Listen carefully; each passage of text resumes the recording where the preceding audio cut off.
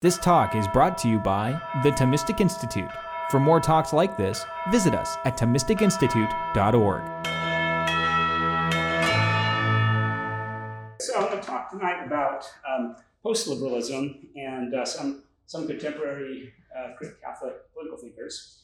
So I'm going to spend most of my time actually talking about liberalism, because in order to explain what post-liberalism is, I have to first explain what liberalism is. So I'll spend a lot of time trying to define that, distinguish it from other things, in particular from what I'm going to call kind of a classical tradition, Eudaemonist tradition, which I'll explain in a bit. Then talk a bit about why many of us are dissatisfied with liberalism, discontents of liberalism, and then finally, what are some of the alternatives that present themselves. Right? So in order to define liberalism, I'm a philosopher, right? So I'm going to go way back to the ancient Greeks and the ancient Greeks and Romans, and talk about what I would call the classical Eudaemonist tradition. So eudaimonia is Aristotle's word for happiness. It's something that's objective, kind of activity that human beings are naturally ordered to participate in. And so this tradition actually starts in a way with Plato, through Aristotle, Cicero, Roman philosopher and statesman, Augustine, Boethius, Thomas Aquinas. So those are the sort of main figures in this tradition. In this tradition, there's a good, which is something that exists and is grounded in our human nature. The contrasting position is going to be the liberal tradition, or you might even call it just the modern position, in which the good is just whatever we desire. So whatever we happen to desire or be seeking is good for us on this tradition. So there's going to be a number of important contrasts here between the common good and the aggregate good, between liberty and license, between tyranny and authoritarianism. So I'm going to explain some of those distinctions.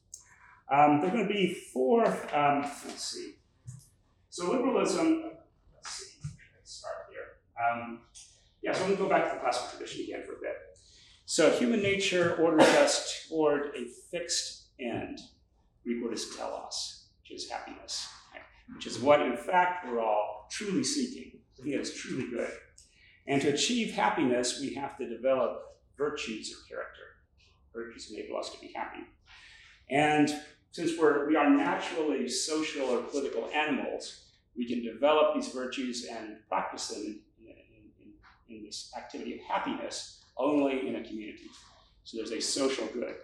Virtue on this picture is its own reward.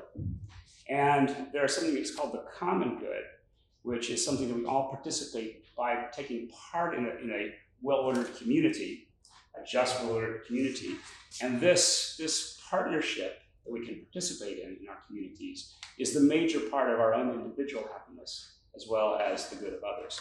So the common good in this picture is essentially something that is indivisible, that's shareable. Right? Yeah, I like to use the analogy of participating in a choir, let's say. Right, so the joy you get from participating in choir comes from everybody getting together and singing together. Right, you add more people with their good voices. That doesn't divide the good. Right, doesn't mean that if the choir grows, each of us enjoy the choir less because there's a smaller piece of the pie that we can enjoy. It's essentially an indivisible good. And likewise, for the classical tradition, the common good is this sort of indivisible good that we all gain from by virtue of participating in a just and well-ordered society. So that's the picture. Now, when we get to Augustine, and we have the confluence now of Christianity with this Greek and Roman philosophical tradition, we add a new layer to this. So the common good, or our happiness, has both a natural and now a supernatural component to it. Augustine talks about two different kinds of cities, city of man and city of good. Each of these cities has its own common good. So there's a natural common good and also a supernatural common good. This leads to Pope Gelasius I in 492, making a distinction between what he calls the two swords. So there are two institutions that exist at this point in time, the church and the state. Both have the task of creating this kind of common good, leading people towards their ultimate good, both natural and supernatural. One does this by preaching and using the sacraments and ecclesiastical discipline as the church.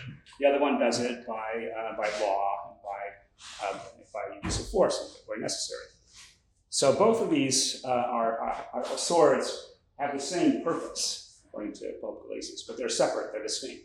So the church does its thing, it doesn't get involved in the political thing, the political state does its thing, but they're working together collaboratively for this common end.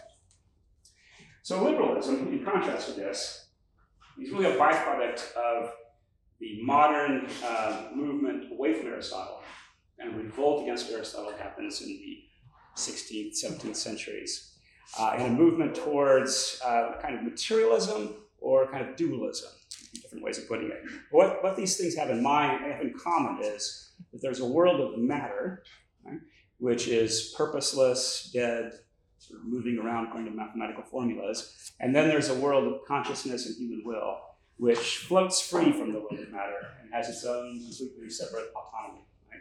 So in this sort of picture, there's no good that we see beyond what we choose to call good. Right? Human will has no anchor in reality or in nature beyond itself. Right? It's self-contained. And so, for instance, Thomas Hobbes is a great example of this. He was a 17th century English philosopher, and he's very careful about defining terms. But when he gets to the word good, he doesn't give a definition. He says, instead he defines what we call good. So what a man calls good is what he desires. Right? So there isn't, in fact, such a thing as good out there, goodness out there. There's simply whatever you happen to desire. So it's what you might call kind of psychological positivism about the good. Right?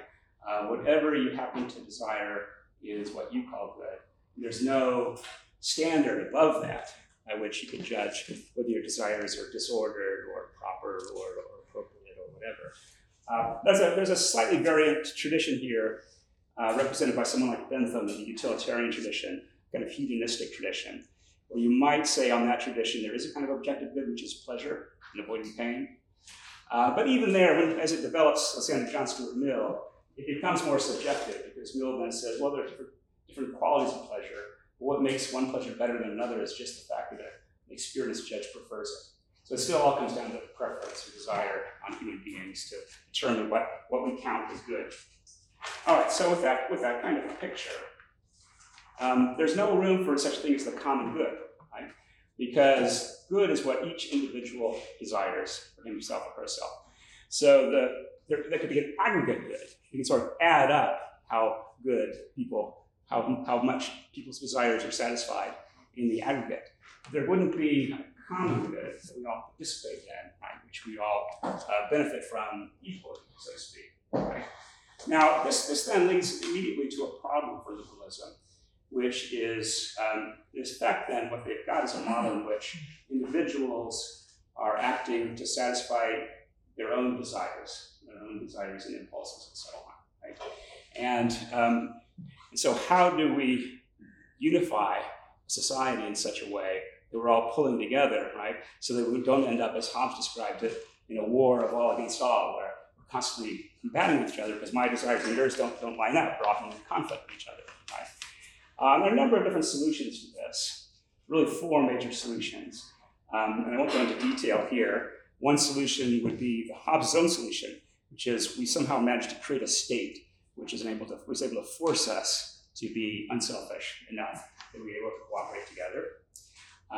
Another solution, based on Rousseau and Hutcheson and others, is, well, maybe we can hope that we all are sympathetic or empathetic enough that we're spontaneously moved to act for the benefit of others and therefore to contribute to a lawful society. Third sort of option is Hume's suggestion that we can just sort of be habituated, accustomed into acting decently over time. Fourth solution for Kant, there's some kind of a super empirical self that is governed by reason, and it acts out of sort of self-respect for itself as a rational agent, and therefore acts according to a very austere set of logical rules that can help us to live together socially. So I don't have time to talk about all of that, but I will suggest a book by Alistair McIntyre called After Virtue, in which he discusses these 4 in some detail. The chapter is called The Failure of the Enlightenment Project. So as you can see, he doesn't think they worked, and I agree with McIntyre that for various reasons, each of these solutions don't in fact work. But anyway, that's a part of another lecture, really. So what happens then with liberalism is that instead of the common good, we focus on individual rights, individual liberties. Right? And so spiritual ends, like the ends of religion, these are potential sources of conflict, right? Because people have different conceptions of religion. So religion has to be privatized and really driven from the public square. And so what the state can simply do is to guarantee each individual his or her own liberty and freedom to the greatest possible degree, and leave its hands off of anything religious, supernatural, transcendent character. So political morality then doesn't consist. So political morality changes here. For the classical picture, it consists in inculcating certain virtues that enable you to contribute to the common good. In the modern picture, it consists in just internalizing a set of rules, right, that enable us to function together so we don't tear each other apart all the time. So internalizing the rules, it's a crucial thing. So let's talk about a couple important contrasts here before we get into some of the more details. In classical philosophy, Cicero, for instance, talks quite a bit about liberty and the value of liberty. And you might think, okay, so Cicero's kind of a liberal. Some people have actually argued that recently. But I think what the classical tradition means by liberty is the freedom to do what you ought to do. Right? So, of course, that's a wide range of possibilities, but it means acting in ways, choosing how exactly I'm going to inculcate virtue and contribute to the common good. Lots of options to do that, but liberty means choosing among those. Whereas for modern thinkers, for liberal thinkers, liberty just means the freedom to do just whatever you want to do. Right? So if the law constrains me in any way, from murder or rape or whatever, that's limiting my liberty on the modern perspective, right? If I happen to desire to do those things, then that's my liberty would include doing them, right? Whereas the classical picture would say that's not liberty at all, right? That's license. That's merely, acting as you want to do, but in a way that's crazy and irrational and actually contrary to your own good, not to mention the good of others. But liberalism can't make that distinction, right? Because for liberalism, there's no such thing as somebody acting contrary to their own good, really, because their good is just whatever they desire. So you have to just give them free rein, whatever they happen to prefer. Somewhat related to this is the distinction I would make between tyranny and authoritarianism. So again, in the classical tradition, going all back to Plato, tyranny is a bad thing. We all want to avoid tyranny. And the definition of tyranny in the classical picture is a situation where the ruler is not acting for the common good, but for his own private good, or perhaps out of just a lust for domination, as Augustine puts it, right? So there's something wrong with the motivation of the ruler, right? The ruler is not orienting the society towards the common good, as he should. For liberals, the bad regime is an authoritarian regime. This just means a state in which the government is transgressing the rights of the individual, right? Regardless of whether it's really for, there's no common good, so you can't make that distinction anymore, right? So it's a very different sort of distinction, I think, between the two traditions. So anyway, that's some background that hopefully will help to explain then the next section here, which are I'm trying to distill what I think of as the sort of core principles of liberalism and of classical tradition. So the four basic principles of liberalism are, first of all, separation of religion and politics. So only neutral secular purposes are allowed in the political sphere, sort of strict separation. Prioritizing individual liberty and rights over social ends. Because there really are no social ends other than just the aggregate of individual welfare, so to speak. Now, thirdly, this means the delegitimizing and disempowering of intermediate institutions like church, school, and family. So liberals are prioritizing the rights and the autonomy of the individual human being, right?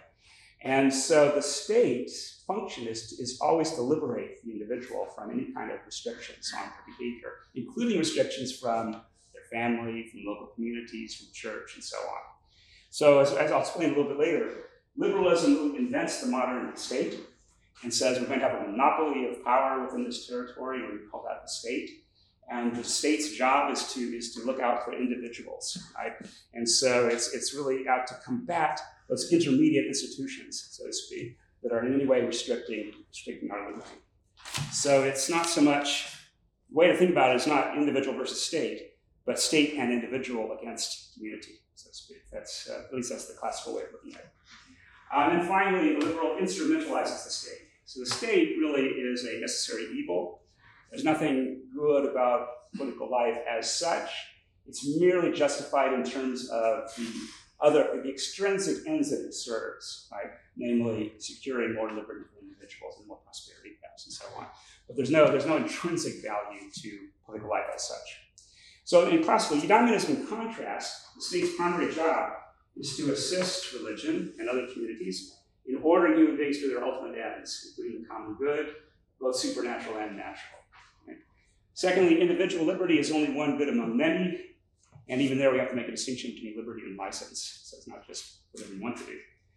Thirdly, there's respect for autonomy and authority of non-political institutions. And this again goes back to the two swords idea. Right? So in the classical picture, you don't just have the state, which has all authority. You have the state and the church, and they both have their respective spheres of authority. And then you also have later universities, schools, confraternities, orders, and all kinds of other things, each with their own spheres of authority. And there's no, if you drop yourself into the middle of medieval Europe and say, who's in charge here? There's no clear answer, right? Sort of the local church, sort of the bishop, sort of the lords, sort of the king, maybe the emperor. There's a network of interwoven lines of authority in that kind of picture. What happens with the modern era and with the emergence of liberalism is that all that's cleaned out, right? So that we have a territory, we have a single state, which has a monopoly of authority and that ultimate authority within that region. So obviously it's a little ironic when classical liberals, libertarians, sort of take credit, say liberalism liberate the individual from the state, we'll protect the individual from the state. You created the state, right? and then you take credit for protecting us from it, right? So I think that's a little ironic. Now, another thing that liberals often do, and I should say it here, as you may see,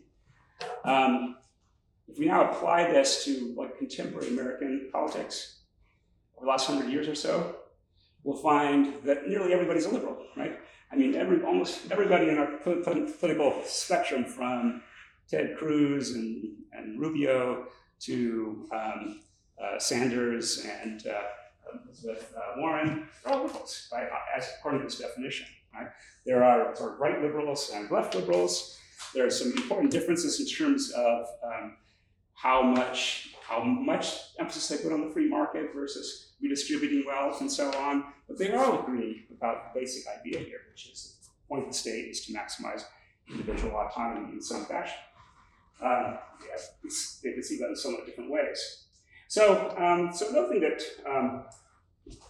so anyway, here's a central problem for liberalism, or for the modern world, if you want to call it that, which is how do we find a replacement for religion as a principal source of meaning and motivation, and for a way of pulling people together so they can cooperate successfully. How to unify a community around a common purpose. And starting with people like John Locke, in the 17th century, to some extent, some of our own founding fathers, the idea was the substitute for religion is going to be commerce. It's going to be economics, basically. So we will replace all those transcendent ends with a worldly, empirical sort of end, economic prosperity, producing more stuff, more control over nature, and so on. And the goal here, so meaning is to be sought, really, through accumulating things, and through participating in a process that leads to material progress. The goal here, too, is one of infinite progress, right? This is, again, an important difference from the classical picture, where in the classical world, everyone is looking for how can we be happy, where happy is a kind of finite thing that's defined by human nature. With the modern world, instead, we want just more, like Sam Montgomery said, right? More power, more wealth, more stuff, right? With no limit whatsoever. And it's that infinitely upward escalator of technological progress and economic progress that gives meaning to our lives, mostly in the liberal world. A secondary purpose, actually, it's also very important, is war. So liberalism is often sort of national war as a way of unifying us. This is a good purpose, so I'll talk more about that in a minute. So liberals often lay claim to institutions that are actually products of classical eudaimonism, medieval synthesis. So I've got a bunch of lists on your handout. So for reason of time, I won't go through them in great detail. But the first list is a bunch of things that liberals will often think, oh, if you're against liberalism, you're against rule of law, you're against representation, you're against habeas corpus, and so on. Well, actually, all of these things predate liberalism. They all have roots in the classical tradition. There's political representation, equal in parliaments and states. There's the rule of law. Henry de Bracton, 1235, talks about how the king is under the law just as much as anybody else is. Ordinances of justice in Florence, similarly. Magna Carta, of course, are important, recognizing that there are customary limitations to the authority of the king. The right of rebellion against tyrants, social contract, consent of the governed. We find all these in Cicero, Aquinas to some extent, Richard Coker, Magna Carta. Political decentralization, procedural rights, the existence of corporations for community institutions. English common law already protects broad kind of freedom of speech and assembly and petition, independent judiciary, markets governed by supply and demand. These weren't discovered by Adam Smith. There was a school in Spain and Salamanca in the late Middle Ages, studied this in great detail. And of course, the rights of non-Christian communities to govern themselves, right? To not to join in with the Christian consensus of their surrounding society. So it's important because council in 633 already in Spain, Council of Toledo, that says that Jewish communities, other non-Christian communities, can govern themselves. They have a right to pass their religion on to their children without any kind of interference by the rest of the community. You know, a recognition that faith has to be voluntary in a sense. That is, has to be organic. Can't be imposed on people by force. It shouldn't be. I was talking to David Novak a few years ago, professor. He was at Toronto, and he said, you know, from a Jewish point of view, that medieval arrangement, as far as it actually worked, was ideal really for Jews because it enabled them to maintain their integrity, maintain their self-government, didn't sort of force them to join into a kind of secular consensus. So what are the characteristically liberal practices and institutions then, if all those things are not liberal ones? So I've got another long list here of what I think are characteristically liberal inventions. Strict separation of church and state. An attempt to create a religiously neutral state, that's a liberal institution. Again, this territorial sovereignty, this modern state with a monopoly of power. Statutory law created by assemblies instead of custom.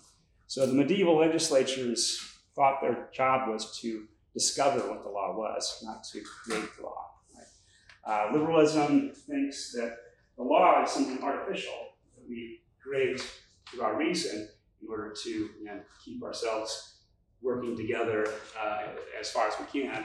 And so there's an emphasis here on reason and choice, individual reason and choice over custom and tradition. The liberation of individuals from the undue influence, as they would put it, of non-political authorities, the denial of the church as a society the right of independent self-government. I mean, it's a good illustration, I think, of this would be the recent COVID crisis, right? So if in the Middle Ages, the federal government told churches, you have to close down for months and months because of this crisis, the church would have said, well, that's an interesting suggestion, we'll consider it and get back to you. They wouldn't have considered that there was anybody having the authority to tell them whether they would keep their churches open or not. In the liberal world, on the other hand, the state has absolute final say here. Right? The state says you can't go to church, you can't go to church. Right? And so that's I think an illustration of the kind of transformation that happens here when we go from pre-liberalism to liberalism. You get a laissez-faire political economy. So again, the medieval world is characterized by a number of institutions, especially guilds and other things that were restraints on trade, as Adam Smith and so on put it. And they were aimed at furthering certain social ends, right? That the guilds were trying to turn production into something that was contributing to a common good, not just to some sort of aggregate good. So liberals, I think, liberals can be concerned with equality, right? They can redistribute wealth. But what they can't really be concerned with are social ends as such, right? Because once they start preferring one way of life over another, they've abandoned their neutrality. They're starting to impose notions of value on the individual, which they're not allowed to do. So all our social arrangements, our culture, and so on, for a liberal, has to be a kind of accidental byproduct of individual people doing things on their own, right? It can't be imposed or even supported from the top down on their picture. Monetary system based on usury and fractional reserves, full economic rights for corporations, including immortal property. So corporations can exist forever, accumulate as much wealth as they want. That's certainly a new modern idea. Rejection of morals and public decency as a basis for the law, freedom of divorce and remarriage, and with prenuptial agreements, and turning marriage into a kind of temporary arrangement, housing arrangement, and much more than that, as opposed to, again, the medieval conception in which marriage was forming a new society. To break it up as a kind of civil war, in a sense. It was something beyond the contract. Mass mobilization of people and industry for national wars, kind of benevolent imperialism, nations as propositional, so presumptive right of migration, free trade, global government, and then technocracy, I think, is very important here. So liberalism did bring us the idea that the state should be supporting technology, because technology just creates ability to do things and hand to individuals, right? So it's a neutral activity from the point of view of liberalism. It's not, in fact, neutral. It actually shapes our society in certain very definite ways, but it sort of looks neutral.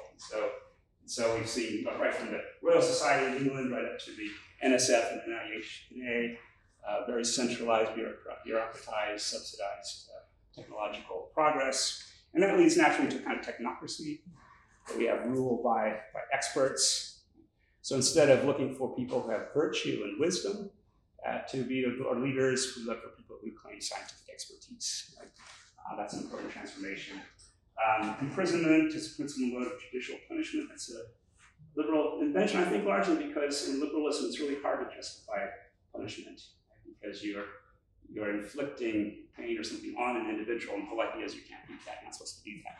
And so originally the idea of imprisonment was that it was penitentiary. It was really a therapeutic thing. They were going to rehabilitate people rather than punish them. And it was turned into a really horrible form of punishment, I think. Some of us would want to do. Police forces, too, of course, a modern invention. In the world, communities had to enforce the law spontaneously. They didn't have a police force to do it for them. Okay, real briefly, was America a liberal in its founding? Is it an important sort of issue? My own view is that it wasn't really, that it was pretty liberal for the most part. You can point to John Locke, liberal philosopher, had a lot of influence. But if you look at the things that founders actually liked in John Locke, it was things that were actually already common to the broader tradition, like the right of people to rebel against a tyrant, which is actually one of the more traditional aspects of Locke. Okay, so discontents of liberalism. So I've got the alternatives, so I'm going to get there as soon as I can. But basically, the point, I think, is that liberalism certainly has succeeded in some ways. It's produced a lot of wealth, at least as they measure it.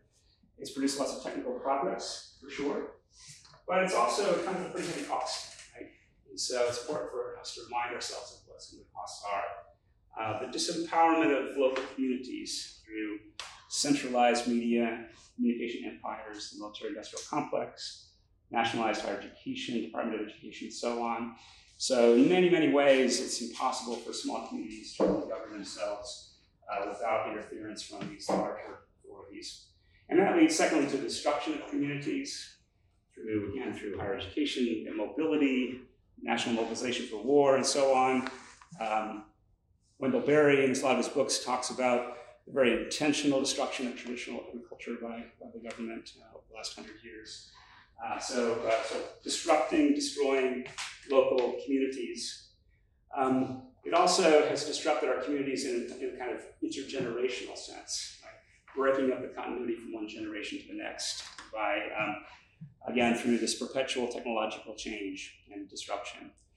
Schumpeter talks about capitalism having a creative destructiveness, and it definitely does. It's creative, it's also destructive, especially with these kinds of things. The respect that a traditional community has for the aged is displaced now by respect for the scientific expert, who's young pumpkin rides and tells us how to do things, right? There's a debasing of culture. So they're replacing a folk culture with a commercialized pop culture, increasingly coarsened, as we know. Nominalism on steroids. So individual autonomy, right? That's the whole idea of liberalism. Right? And so eventually that means individual autonomy over nature, including human nature itself. So the individual will becomes completely unmoored from human nature. This, of course, leads to the modern sort of trans ideology, right? So even when sexuality when sex now becomes something fluid that you can impose your will upon, as opposed to just accepting, right? How it's been created. The decimation of the working class, we can talk about this more in detail. We see the earnings, hourly earnings of those with relatively low education over the last 40 years has actually declined in real terms. While the cost of living in many ways has gone up in a way that hits them particularly hard. So medicine, education for their kids, especially in public schools failing, being able to afford housing in safe neighborhoods and so on, all these things become increasingly expensive. So of course, working people have had to go to two incomes in many cases, which then further increases the cost of living because they aren't able to take care of food and housing and so on, child care as they could originally. And so the liberal solution, of course, is just to redistribute money to them, right? But then that just creates a permanent sort of underclass of dependency. It doesn't really solve the root problem, which is that people need work as a way of expressing themselves, as a way of as a foundation for self-respect, as a way of sort of meaningfully interacting with others. Destruction of the family, of course, we all know this. And I think the most telling statistics here are the declining marriage rates. So from 16 per 1,000 in 1946 to fewer than 8 per 1,000 now. The percentage of households involving married couples has fallen from 80% in 1946 to 49% now. So it's sort of drastic declines in marriage. The number of never married going from 9 to 35%, and so on. Declining religiosity. So for a long time, it looked like America was the exception to this rule. So across the rest of the liberal world, Europe, Australia, and so on, religious affiliation has been declining pretty dramatically through the whole 20th century. We seem to be doing well until the last 20 years or so. Now we're catching up. The number of folks who are unaffiliated has risen from 14 to 25% in the last 20 years. And when you look at the millennial generation, it's up to 40%. So it's we're approaching a tipping point there of religiosity. And that, I think, is connected to my last point, which is demographic collapse. So these last two things, declining marriage rates, declining religiosity, are both associated with declining birth rates. And so now every developed liberal society in the world is well below the replacement level of 2.1. We're down to about 1.7 million in America. And so this is why I think post-liberalism is relevant, because it's inevitable. Liberalism is not sustaining itself demographically. Liberalism is in a state of demographic collapse. So the question is not whether we should be post-liberals, but what kind of post-liberalism we're going to be. Liberalism itself, I think, is doomed. It's not able to sustain itself even at the most basic demographic level of reproduction. You might say, well, some countries can survive by just massive immigration from other non-liberal societies, but that's another way of getting rid of liberalism, really. Right? Because if you have to import large numbers from Africa or Middle East or something who are not liberal, then again, liberalism will stop to cease exist. So as I say, liberalism. So two more points before I wrap up. You might say, well, but what's the alternative, right? I mean, we live in this very multicultural, pluralistic society, right? How can you recreate medieval Europe, right, in the US 2022? It's a fair question, I think. And maybe the answer is, well, we can't. Maybe these liberal institutions we have are the best we can do. But there's still a difference between being a liberal in the sense of thinking that these institutions and these practices we have are the best possible practices, and indeed that we have a duty to defend and extend these practices everywhere in the world, right? And thinking, it's a humble dwelling but my own, right? It's the best we can do under these conditions. And so that kind of very humble liberalism, I'm okay with, actually, right? But then that would mean that a national government would then have a kind of new kind of laissez-faire attitude towards states and communities that want to go illiberal. So if Utah or Louisiana wants to become an illiberal place, the government says, fine. Who are we to say you can't? And likewise, if Hungary or Poland or some other country wants to go that way, we should say, fine, that's not our business. Whereas the liberal philosophy says, no, that's wrong, right? They're crushing individual rights, and so we have to go to war or whatever. We have to stop that wherever it happens. So at the very least, I think that's an important alternative. So again, get to the last section, for the next last section, post-liberal alternatives. For reason of time, I won't really talk about the first couple, which are sort of historical interest. G.K. Chesterton, Heller Belloc, which is something called distributism, which we can talk about a little bit later, way back in the early 20th century. In Germany, Wilhelm Röpke, others developed what's called social market economy, that respected the notion of the common good in lots of important ways. Populism is, again, historically very important in America. Agrarian movements, labor movements, which much less significant nowadays, but could certainly be revived, perhaps. More contemporary relevance, the last two, kind of national conservatism has grown up more recently, representing this is not so much among Catholic thinkers for the most part. It's much more attractive mostly to Protestant and Jewish thinkers, I think, like Yoram Hazony. But there are aspects of it that Catholic thinkers could embrace, right? Because Catholics do have a principle of subsidiarity, which suggests, or to put it as Aquinas does, orders of charity. So you're supposed to love yourself and your family more than others, your local community more than other communities, your own country more than other countries. So a kind of moderate nationalism makes sense, actually, from a Catholic point of view.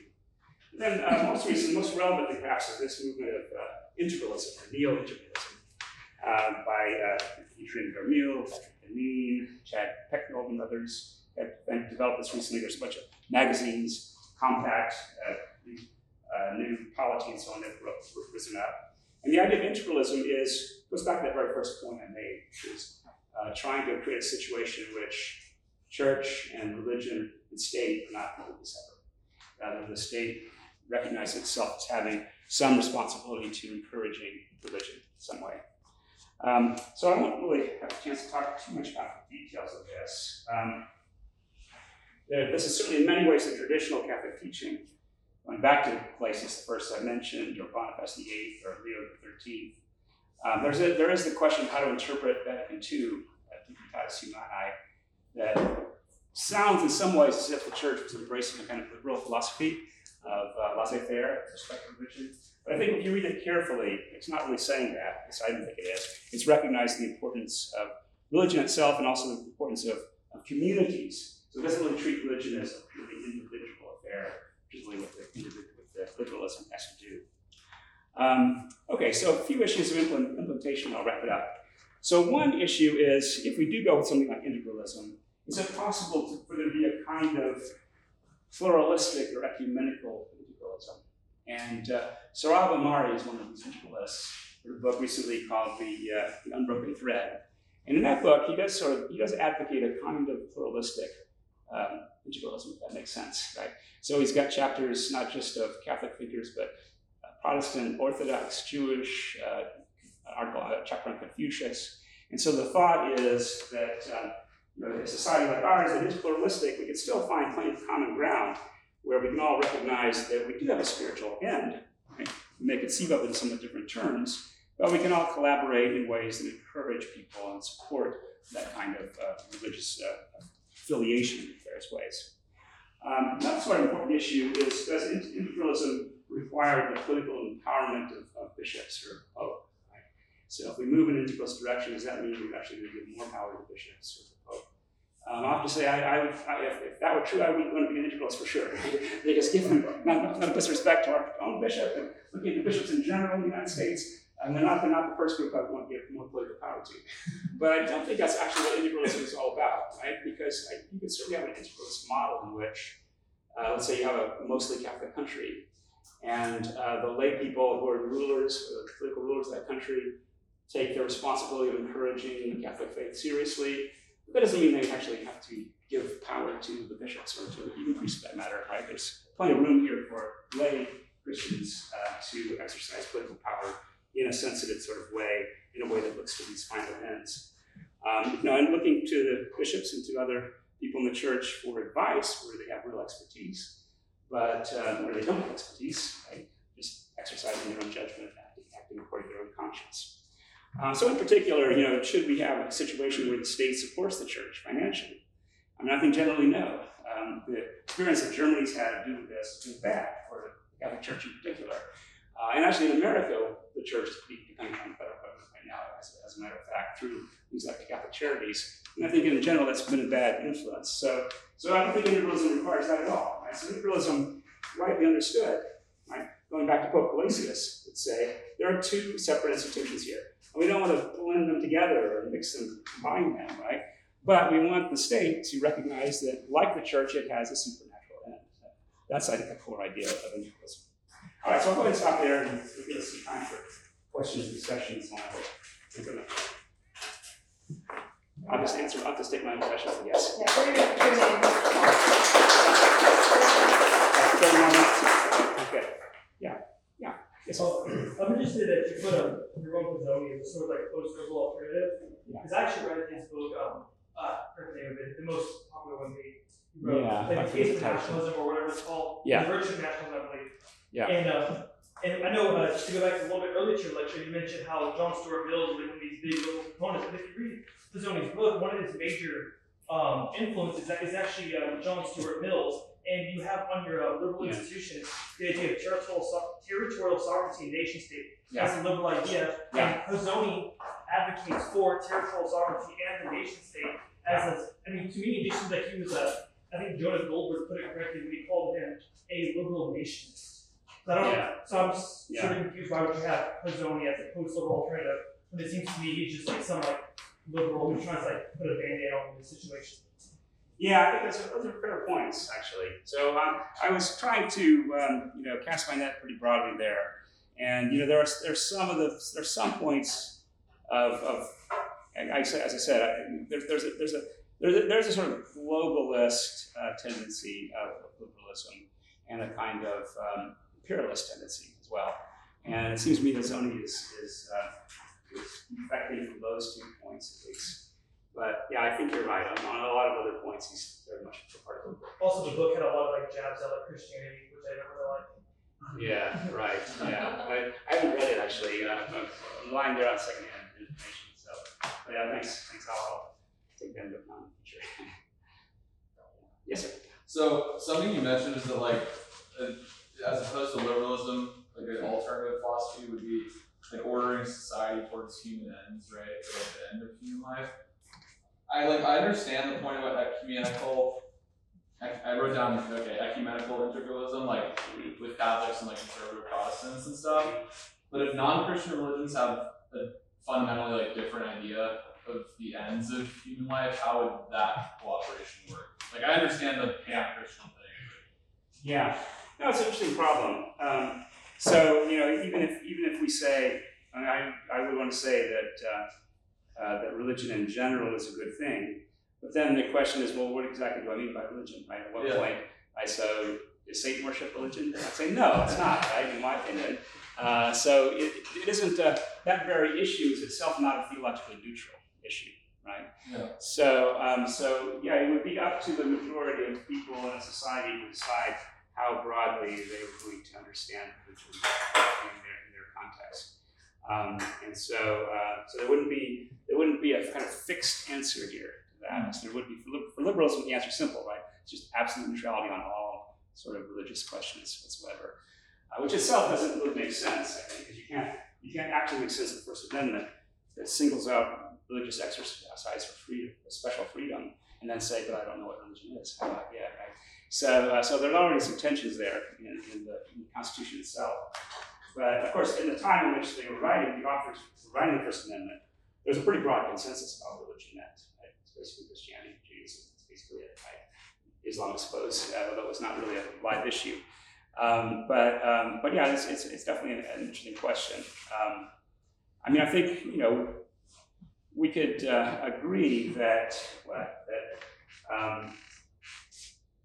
there is a kind of transcendent purpose that human beings have, some kind of an infinite, non-natural, right, meaning to human life, and that people acknowledge that and respect it in different ways, and we see that as sort of central to human flourishing.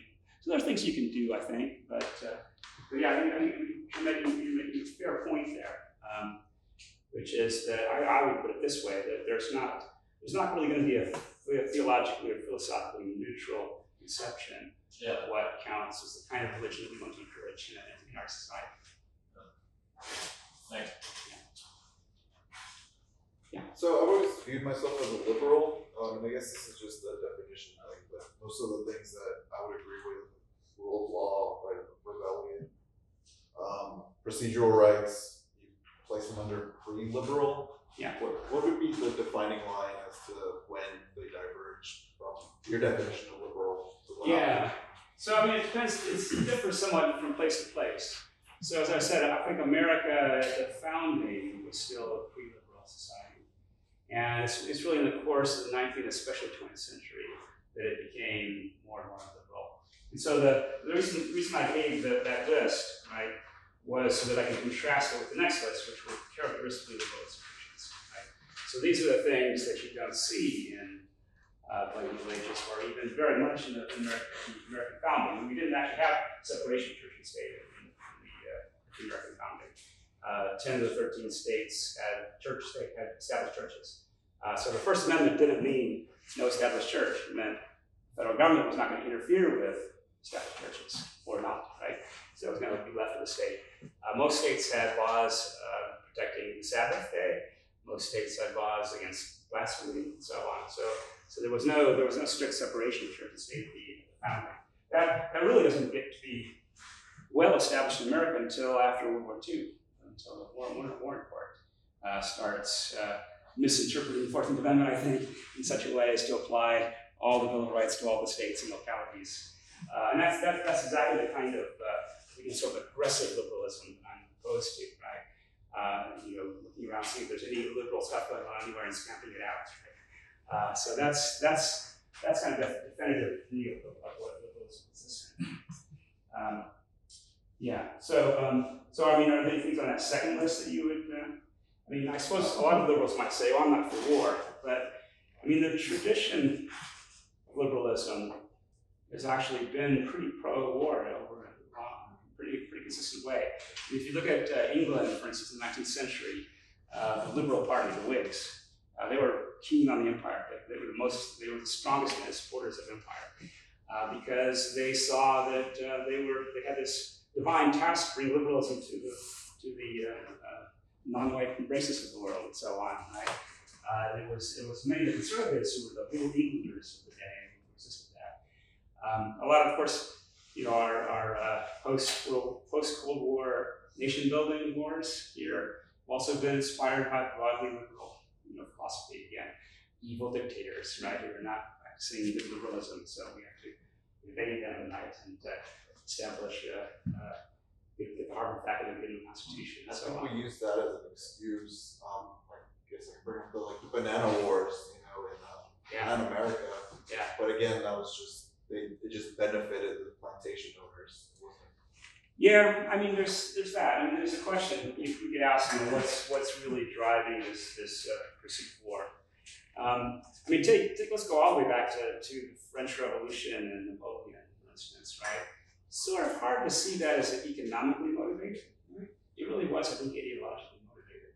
Right? They were going to bring this new kind of freedom and equality to all of Europe, and make the world safer for the revolution and so on. And that was really the first case of kind of mass mobilization of the population for war. Before that, wars were on a much smaller scale. It was just the king tried to gather up a bunch of noblemen, maybe had a few peasants along the way. You had to scrimp and beg for money for the war. He didn't have the kind of power of mass mobilization, draft, new taxes, war bonds, and all that kind of stuff that we get with the modern world. So I mean, you could say, okay, that's just modernity. It's not liberalism. But I sort of think of modernity and liberalism is essentially the same thing. Liberalism is just the philosophical justification for almost everything that goes on in the modern world. Yeah, I do feel like we've progressed to, I guess, the definition of liberal that you're thinking of. Because to me, I feel like Republicans and Democrats, they tend to call themselves, liberals, or they tend to believe they're liberal, but I really don't think so. Yeah, I mean, you could argue that. And so, I mean, there's this, And folks who are sort of classical liberals often will say, that things went awry maybe in the 20th century, and we need to get back more to the 19th century classical liberal picture. But really, if you look at the history of it, it's sort of hard to make that case because John Stuart Mill and also the Liberal Party in England in the late 19th century were instrumental in creating what we now call progressivism and social democracy and so on. And they thought themselves as doing it for good liberal reasons. They were.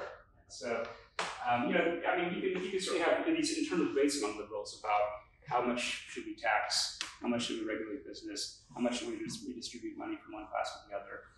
But what they all share is an inability to look at social, cultural ends as things in themselves that need to be protected, right?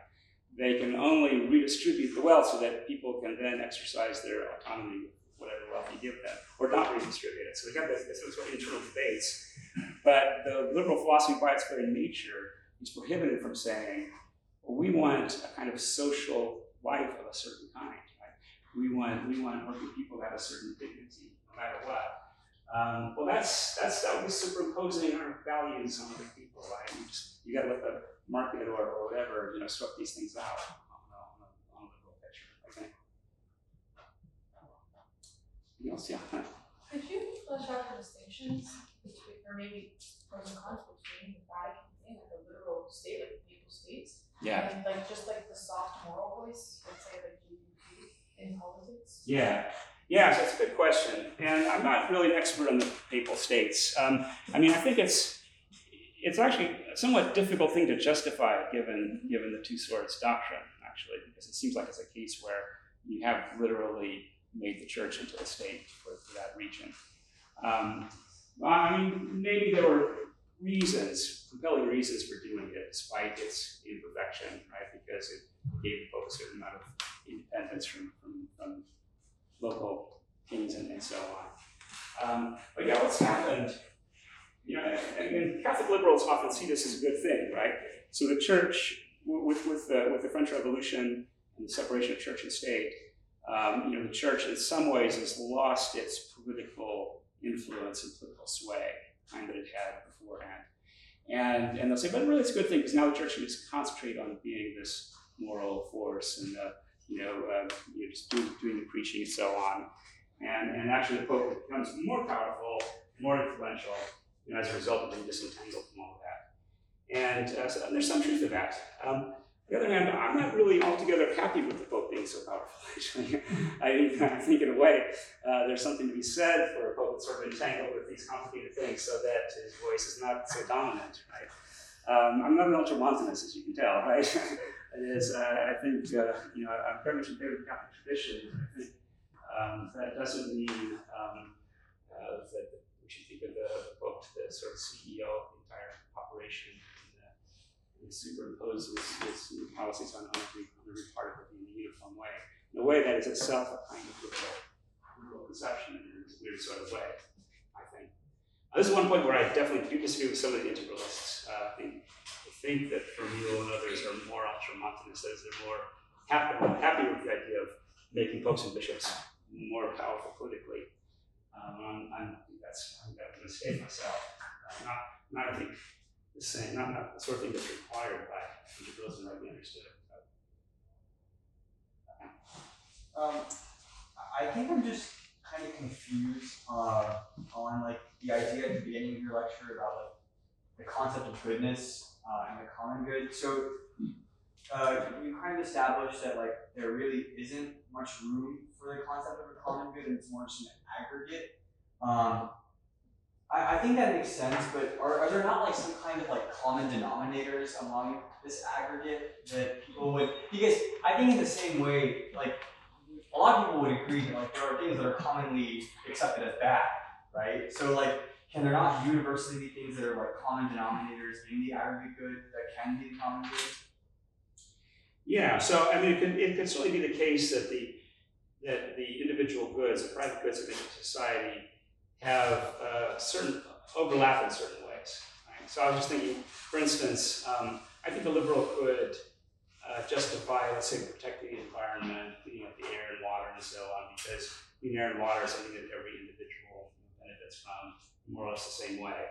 And so they could do that without any way prejudging or imposing a kind of social end on society. Just, well, we all agree, but we want this, we want these kind of resources to be available, so we can do that. That's certainly possible. But what I think liberalism can't do is take the same kind of attention to our social or our cultural environment. Because once they start doing that, they start saying, well, human flourishing will really happen most if we all, live in a mostly agrarian society.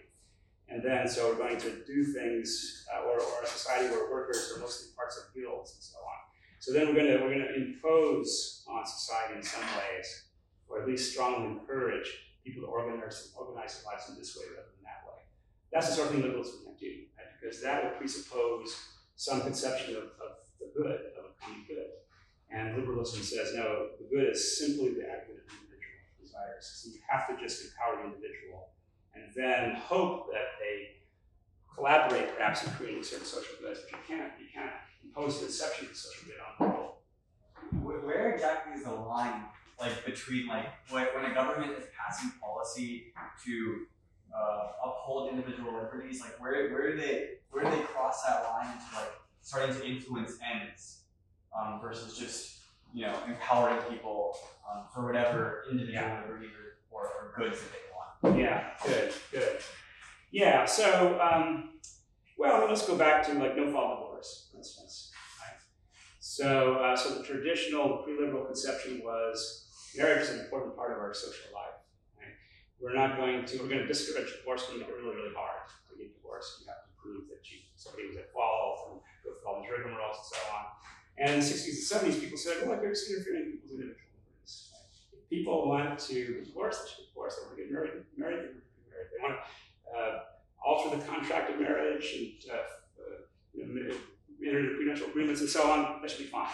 Right? So all of that was based on the idea of maximizing individual autonomy, right? And really disregarding the fact that marriage has a role in shaping our lives, our common lives, right?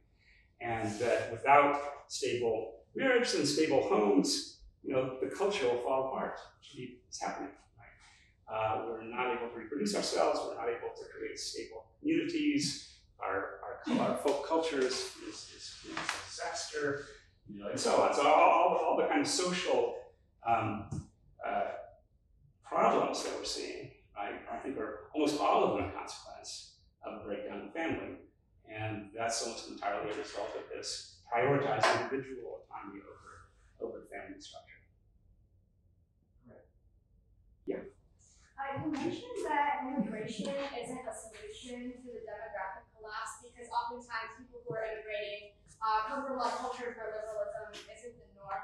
But when a lot of the immigration is happening from the sects of those societies that do care about those values, I don't think that it'll last forever, but I think it'll make it a lot harder to get rid of because of how important the immigration is to upholding things. You may be right. That's a fair point. And especially if they're put into public schools and so on, where they're sort of indoctrinated by the liberal ideology and whatnot, then that may slow it down. I think look, the point. So maybe it'll take longer than I thought, but eventually, right? We'll exhaust those sources of people, right? Or they'll become liberal too, and then the whole world. Of course, there's people out there who think this is great. Demographic collapse is just exactly what they want. They want to see a world in which there are fewer and fewer people. But I think that that's highly unstable, right? For lots of reasons. And somewhere, in fact, it's pretty clear that people who are more religious, who live in more illiberal communities, are going to be more fertile. Right? It's just a very, very solid social scientific evidence in favor of that. So I think that it seems to be maybe. I could be wrong. You're right. I mean, there are these countervailing forces. Something right. Yeah. So I'm really interested in this part you mentioned about the Council of Toledo. Governance of non-Christian communities. It seems like a delicate balance keeping non-Christian communities still incorporated into the Christian political order without slipping into either a sort of liberalism or just yeah, I wonder how do they strike that balance from allowing them to be self-governing, keeping them incorporated in the broader Christian political scheme, not just slipping into liberalism or liberal principles. Yeah. I'm sort of not an expert on the period. But my understanding is that the Jewish communities in European countries were allowed to live by the Torah, we were allowed to practice Sabbath and kosher and all that sort of thing, raise their own families, and have their own, appeal to their own courts to settle disputes, at least among themselves. I know there's been some talk about doing something like that in America with respect to things like Sharia law for Muslim immigrants, and some people on the right are very much opposed to that, right? But I actually think that it's sort of a combination that makes sense. Maybe there may be limits, there may be certain practices for some cultures that we want to forbid, but on the other hand, just in principle, the idea that different communities could be here and could practice their own religion in a kind of communal way, right, is important. Because it's sort of a crucial issue, right? So again, with the Warren Court, in general, the idea was that the right of free exercise is the right of individuals to do what they want. It's not the right of churches or organizations. There's only one court case I know of that actually respects, maybe there's more, but there's one, the Yoder case was the one where the Amish were allowed to keep their kids out of public schools after 3rd grade or something like that, some fairly low grade, on the grounds that this is essential to their way of life, right? But that's the outlier. In general, the idea was religious liberty is an individual right, not a collective right, and not a right of a community or even the parents over their children, but just individuals to do their own thing. And that, I think, that's again very disruptive. It's why we see religious affiliation going down. It's not, I think, because we discovered scientific or archaeological evidence and this is the most plausible, or the most plausible. I don't think that's the case at all. It's just that communities and families are breaking down, and the state is interfering with processes of socializations that are needed to perpetuate religion. So it's a byproduct of our policies. I read somewhere that the U.S. spends it's like $15,000 every year per kid on public schooling. What do you think of the idea of just giving $15,000 per kid to parents and letting them spend it on whatever school they want? I think that's a good thing. I would allow again some local communities not to do that if they don't want to. Right? Mm-hmm. But the error really again is the idea that we've nationalized education, created a Department of Education, all this kind of stuff, and as a result, the quality of education has gone down everywhere, right? So especially in public schools. So certainly, I'm in favor in general, right, of allowing parents to take that money and to go to a parochial school if they want to, right? Again, the courts have been very reluctant to do that because you're mixing church and state. I think that's a mistake. Way in the back, yeah. So is the Council's Religious Freedom, is that essentially how, say, King Louis IX basically ran his kingdom when he did? That's my understanding, yeah. That was still in force. Okay. Yeah. You mentioned policy. It is my understanding that in terms of influence on the legislature, on laws, on policy, on governance, and the application of that generally, it used to be the hierarchy was church, state, and then merchant last. And in America, we've kind of flipped it to merchant, state, and then church last. Would you agree with that? Sort of. In Gelasius's view, of course, it's true that the church is primarily responsible for our highest end, which is the spiritual end, right? And that's higher than any temporal end. But it's still part of the state's responsibility to contribute to that too. So the state, of course, doesn't do it sort of independently, but does so in ways that support the church's activities in various ways. So I think I guess what you're saying makes some sense, and it sort of fits into what I was saying there towards the middle, where I suggested that what liberals generally have done is try to replace the religious impulse with this commercial impulse.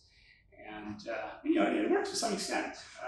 Samuel Johnson, I think, famously said, "Man is seldom so innocently occupied as in making money." And you can people get along pretty well on that kind of basis for a while. But I do think that what we're seeing is that liberalism has really relied heavily on a kind of social, cultural capital from the pre-liberal era, which we're gradually exhausting. And so it seems to be in more and more stress, as I can tell, as a way of ordering our lives better. Just following up on that, so you kicked off the talk talking about an infinite regress of subjectivity when it comes to what constitutes the ultimate authority on truth, on goodness, and really the application of love. And that the liberal version is that infinite regress. There is no really way to define that, whereas the Catholic Church that is the Trinity. And so then you ended the talk with not advocating for ecclesiastical governance in any area, not even marriage. Well, yeah, that's a good question. What would I say there? Again, it would depend on the circumstances. But I think I can imagine a situation in which people who are Catholic could get married in the Catholic Church, and then their marriage would be governed by the Church. Someone wants to be married in a Protestant church or a Jewish synagogue or something like that, and their marriages would be governed by the rules of that community. So there would still be. The point is that the state wouldn't try to have a monopoly here, right? Where it's the only one who gets to set the rules for these kinds of relationships. It would instead respect the fact that there are other institutions that have their own autonomy. Yeah. So when you talk about institutions having autonomy outside of the ultimate authority from the institution of the church, I guess when those institutions come into conflict with each other, because this is a big part of libertarians, which is there's no way to reconcile disputes because there's no standard of truth or standard of value, because that's completely eroded in that model. So I guess how ultimately when you apply that, how would that work without negating that truth ultimately, I guess? Yeah, right, good. So again, maybe I should make another distinction here too between having toleration for various religions, right, and being a theologically neutral state that has no establishment whatsoever. Right? So I can certainly imagine a state that is officially Christian or Catholic, right, and will make these kind of judgments in light of Catholic theology, while at the same time tolerating all kinds of non-religious, non-Christian, and non-Catholic communities, and those communities have their freedom as well. Since from a Catholic point of view, they have their values, they have their value as people's attempt to act according to their conscience in relationship to God. So I think you could make some sense along those lines. Yeah. So and other thing to note is that in the Middle Ages there were lots of conflicts. Right? Lots and lots of conflicts, for instance, between the emperor and the pope, and between the pope and various kings over who had what authority, what sorts of things could go to the church courts, what kind of king's courts, when could the king choose the bishop, and when he couldn't, and all that sort of thing. And it was complicated, right? Because they didn't have a theory that said in every case the king wins, in every case the pope wins, or whatever. They might claim that, but there was no consensus around that. And that kind of perpetual conflict, I think, looking back, is a good sort of healthy thing, right? To eliminate it entirely and to have this kind of streamlined society where the Supreme Court gets the ultimate say on everything. Yeah, it makes things kind of simple in a way, but it also creates all kinds of evils as a result, right? Much better to live with ambiguity and conflict. And, both the Pope and the Emperor, the Pope and the King, they would think, well, you don't want to go too far, the whole thing will fall apart, right? And so they're sort of constrained by prudence in various ways to work out things amongst themselves without either side conceding that the other has the ultimate deal with these particular questions.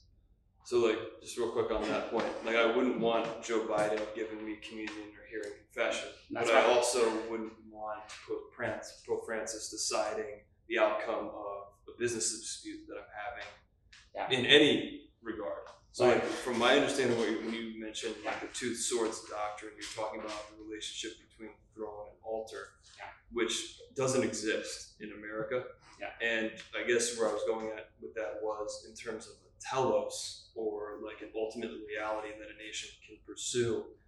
I guess I didn't kind of get the sense that it would be a righteous and just pursuit for a nation that doesn't have ecclesiastical governance to pursue ecclesiastical governance, especially in light of what, you know, laws and policies are being applied to people and what the outcomes of that application, you know, manifest. Yeah, I mean, so from a Catholic point of view, I would say that it's very imperfect, that not everyone's Catholic. That would be the ideal, right?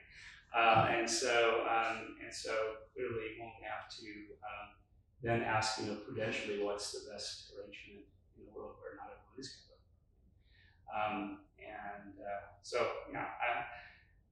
I mean, we're never going to be in an ideal situation, right?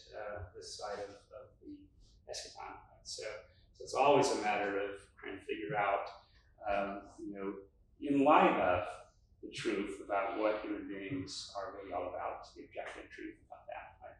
How best to accommodate the complexities of our world. So, I think maybe the difference here is that a liberal thinks that he always has the answer, right? There's this simple answer that can be applied universally, and the kind of integralist or post-liberal I'm describing thinks it's actually very complicated, right? And there's no one size fits all. You have to exercise prudence and wisdom in figuring out how to navigate different complex situations. And again, I don't think the conflict itself is something one has to feel, you know, like somehow abolish forever, right? You create this streamlined machine that will always spit out some definite answer in every case. That's a kind of legal fantasy that we get past. Yeah. This will be the last question. Okay, this is pretty broad. In your talk, you went very quickly over section 3, right? The one about the American founding. And I just wanted to hear your opinion on that more completely. And just I would add to that, my sense is that it's your thought that America has become more liberal since the founding, and I'd kind of like to hear you tell a little bit of that story. Yeah, so that's a big question. But I mean, obviously there's a lot to be said here, but I find what people like Russell Kirk and others say about the medieval and feudal survivals in America kind of persuasive. I mean, you often find that kind of backwaters are the isolated places, or places where these older traditions last longer than they do in the center. So like really isolated people tend to speak Shakespearean English still, right? As opposed to people in urban centers where they can also be the most modern lingo, right? And so, you know, America this time was kind of a backwater, and a long ways from London, didn't have the same kind of impact. Liberals didn't yet have the same kind of impact they had in the center of the empire. So there were lots of, I mean, of course, the common law itself, the power of a variety of churches, mostly established churches at the time, the self-governing communities that didn't have police forces and courts and so on. They were much more legal kinds of agrarian societies in some ways. And then I think in America it's relatively late. I mean, it's only I guess you could say Lincoln is liberal in lots of ways. So during the Civil War and Reconstruction, there's a definite shift in that direction. Certainly World War I, World War II, and the Warren Court, and all of that, and just much more in the liberal direction. I mean, even today, we're not 100% liberal. I mean, still survivals of that older kind of way of life here, less and less so, I think. But that's my simple answer, I guess. Again, I mentioned Locke. I mean, some of the founders did quote Locke quite a bit, but they hadn't really studied Locke in detail. They didn't really know anything about the anthropology and the epistemology and so on that Locke was relying on. So it's actually not until much later that liberal ideas become dominant, I think. Post-Civil War, obviously. Thank you, Professor Emmons.